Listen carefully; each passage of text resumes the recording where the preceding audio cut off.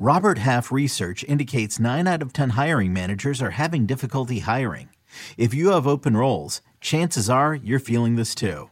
That's why you need Robert Half. Our specialized recruiting professionals engage with our proprietary AI to connect businesses of all sizes with highly skilled talent in finance and accounting, technology, marketing and creative, legal, and administrative and customer support. At Robert Half, we know talent. Visit roberthalf.com today. Who are we adding on waivers in Week 7? We'll tell you next on Fantasy Football Today in 5. Welcome to FFT in 5. I'm Chris Towers here with Dan Schneier, and we're going to talk about the Week 7 waiver wire options. And boy, let me tell you, there's some exciting stuff out there. Dan and I were talking before the show. Not a great time for fantasy football right now. Not a lot of great options. Only 8 active quarterbacks in Week 7 are averaging at least 20 fantasy points per game. So that just kind of tells you where things are right now. And that leads us perfectly into Monday Night Football, where the Broncos were once again forced onto a national audience as their offense continues to just be miserable. And frankly, their defense is kind of making things miserable for offenses on the other side as well, which is leading to these interminable 13-13 overtimes. Can you give me one reason to be excited about the Broncos offense right now? I couldn't, in good faith, give you any one reason to be excited about the Broncos offense right now. I think, as we discussed before the show, Chris, the issues in coaching are spilling over. I mean, they're one of the more penalized teams. This system, nothing that this coach has done leads me to believe that this system will be picked up fast enough to really feel like there is room for growth that's immediate. So for the Broncos, I'm turning the page right now on that offense. Yeah, I mean, the note that I saw, they've had as many games with 100-plus penalty yards so far in the first 6 weeks of the season as they had in the previous 4 seasons combined, which even if their offense didn't look like a flaming dumpster fire every week, that stat alone would kind of tell you where things are at with Nathaniel Hackett 6 weeks into his NFL career. It's been really tough to watch. They've got a great defense, and that's kept them in enough games, but it hasn't been enough to, make their fantasy offense not stink. You are really concerned about the Chargers, though. Why don't you tell me about that? Yeah, I'm sounding the alarm on the Chargers. I've seen this play out one too many times as a fan of that team you see back there, the New York Football Giants. They lost their all-pro left tackle. They're down to a third-string center after losing their backup center tonight. They didn't have a right tackle to begin with. And what you saw tonight on the TV was a team that matched up against a Broncos team with just the 19th best pressure rate, 31%. Mm-hmm.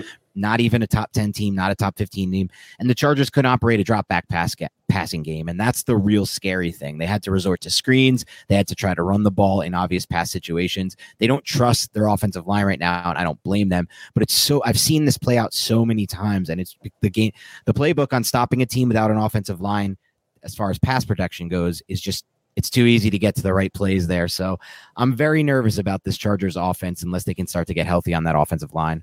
And I do wonder, just is Justin Herbert not 100% healthy with that rib injury that he's dealing with? He's been practicing, he's been playing through it, but, it's got to be causing some discomfort. So hopefully that can get better. But like you said, the offensive line issues are really concerning. And we'll move on to the Week 7 waiver wire targets. And obviously, if you want a more in-depth discussion of that, make sure you listen to the full episode of Fantasy Football Today, wherever you get your podcast. But the first one I'll ask you about is Latavius Murray, who was the lead running back for the Broncos. He was active for the first time since signing with them.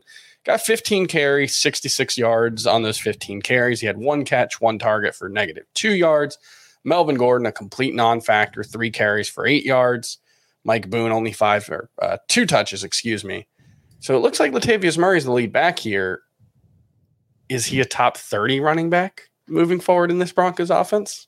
I don't think so, and I don't trust that he'll be the lead back forever. I think that this is a weird hot hand situation. Something I guess Melvin Gordon did rub this coaching staff the wrong way. They've been weird, hot and cold about him since they got here, even though they were the ones who decided to re-sign him, which makes very little sense, especially when they brought in a new regime. But I'm not sold that Latavius Murray will be that back. And more importantly, I'm not sold they're going to have too many more game scripts like this, where it's just a grinded out game. They can run the ball a million times because their defense isn't giving up many points. They have a great defense, but some teams are going to be able to score on the Broncos, and that's going to take him off the field. Yeah, it's not a great situation. It is worth noting Melvin Gordon has been dealing with rib and neck injuries over the past couple of weeks. So I wonder if he just, aggravated something there that led to this. He did get the start in this game, but was pretty much a non-factor after the first drive. Let's move on to some of the wide receiver options this week are actually pretty interesting. And I'll throw the 3 top guys out there from Jamie Eisenberg's waiver wire column coming out on Tuesday morning. Alec Pierce, Rondale Moore, and Wan'Dale Robinson. How would you rank those 3? And do you think any of them have top 24 potential rest of season?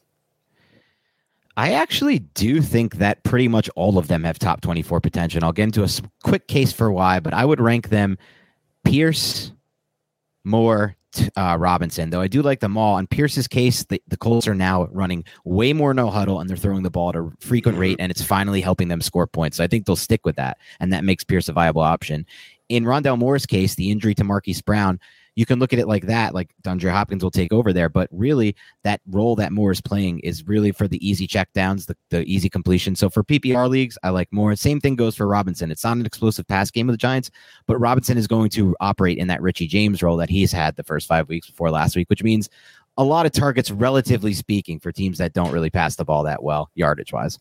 Yeah, it was nice to see Wan'Dale Robinson. I believe he had 4 targets on only 14 snaps in week 6. He's coming back from the knee injury that knocked him out in the opener. And, that role is only going to grow. And we've seen Daniel Jones lean on his slot options a lot over the past couple of seasons. So, that could be a situation where Wan'Dale Robinson, that's going to be a tough one for me to say moving forward.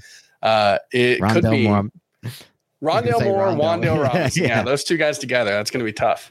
But it could be a situation where Robinson is pretty useful for fantasy moving forward. So excited about all 3, and that's going to do it for FFT and 5. We'll see you tomorrow.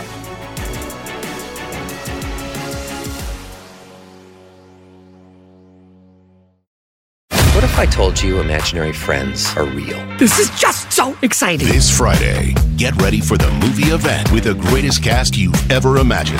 Showtime. Ryan Reynolds, John Krasinski, Kaylee Fleming, Fiona Shaw, Phoebe Waller-Bridge, Louis Gossett Jr., Matt Damon, Emily Blunt, George Clooney, Maya Rudolph, Bradley Cooper, Sebastian Maniscalco, Jon Stewart, Sam Rockwell, Awkwafina, Keegan-Michael Key, and Steve Carell. I need to throw up or I need a snack. It's one of the 2. Gross. If. Rated PG. Parental guidance suggested. Written and directed by John Krasinski.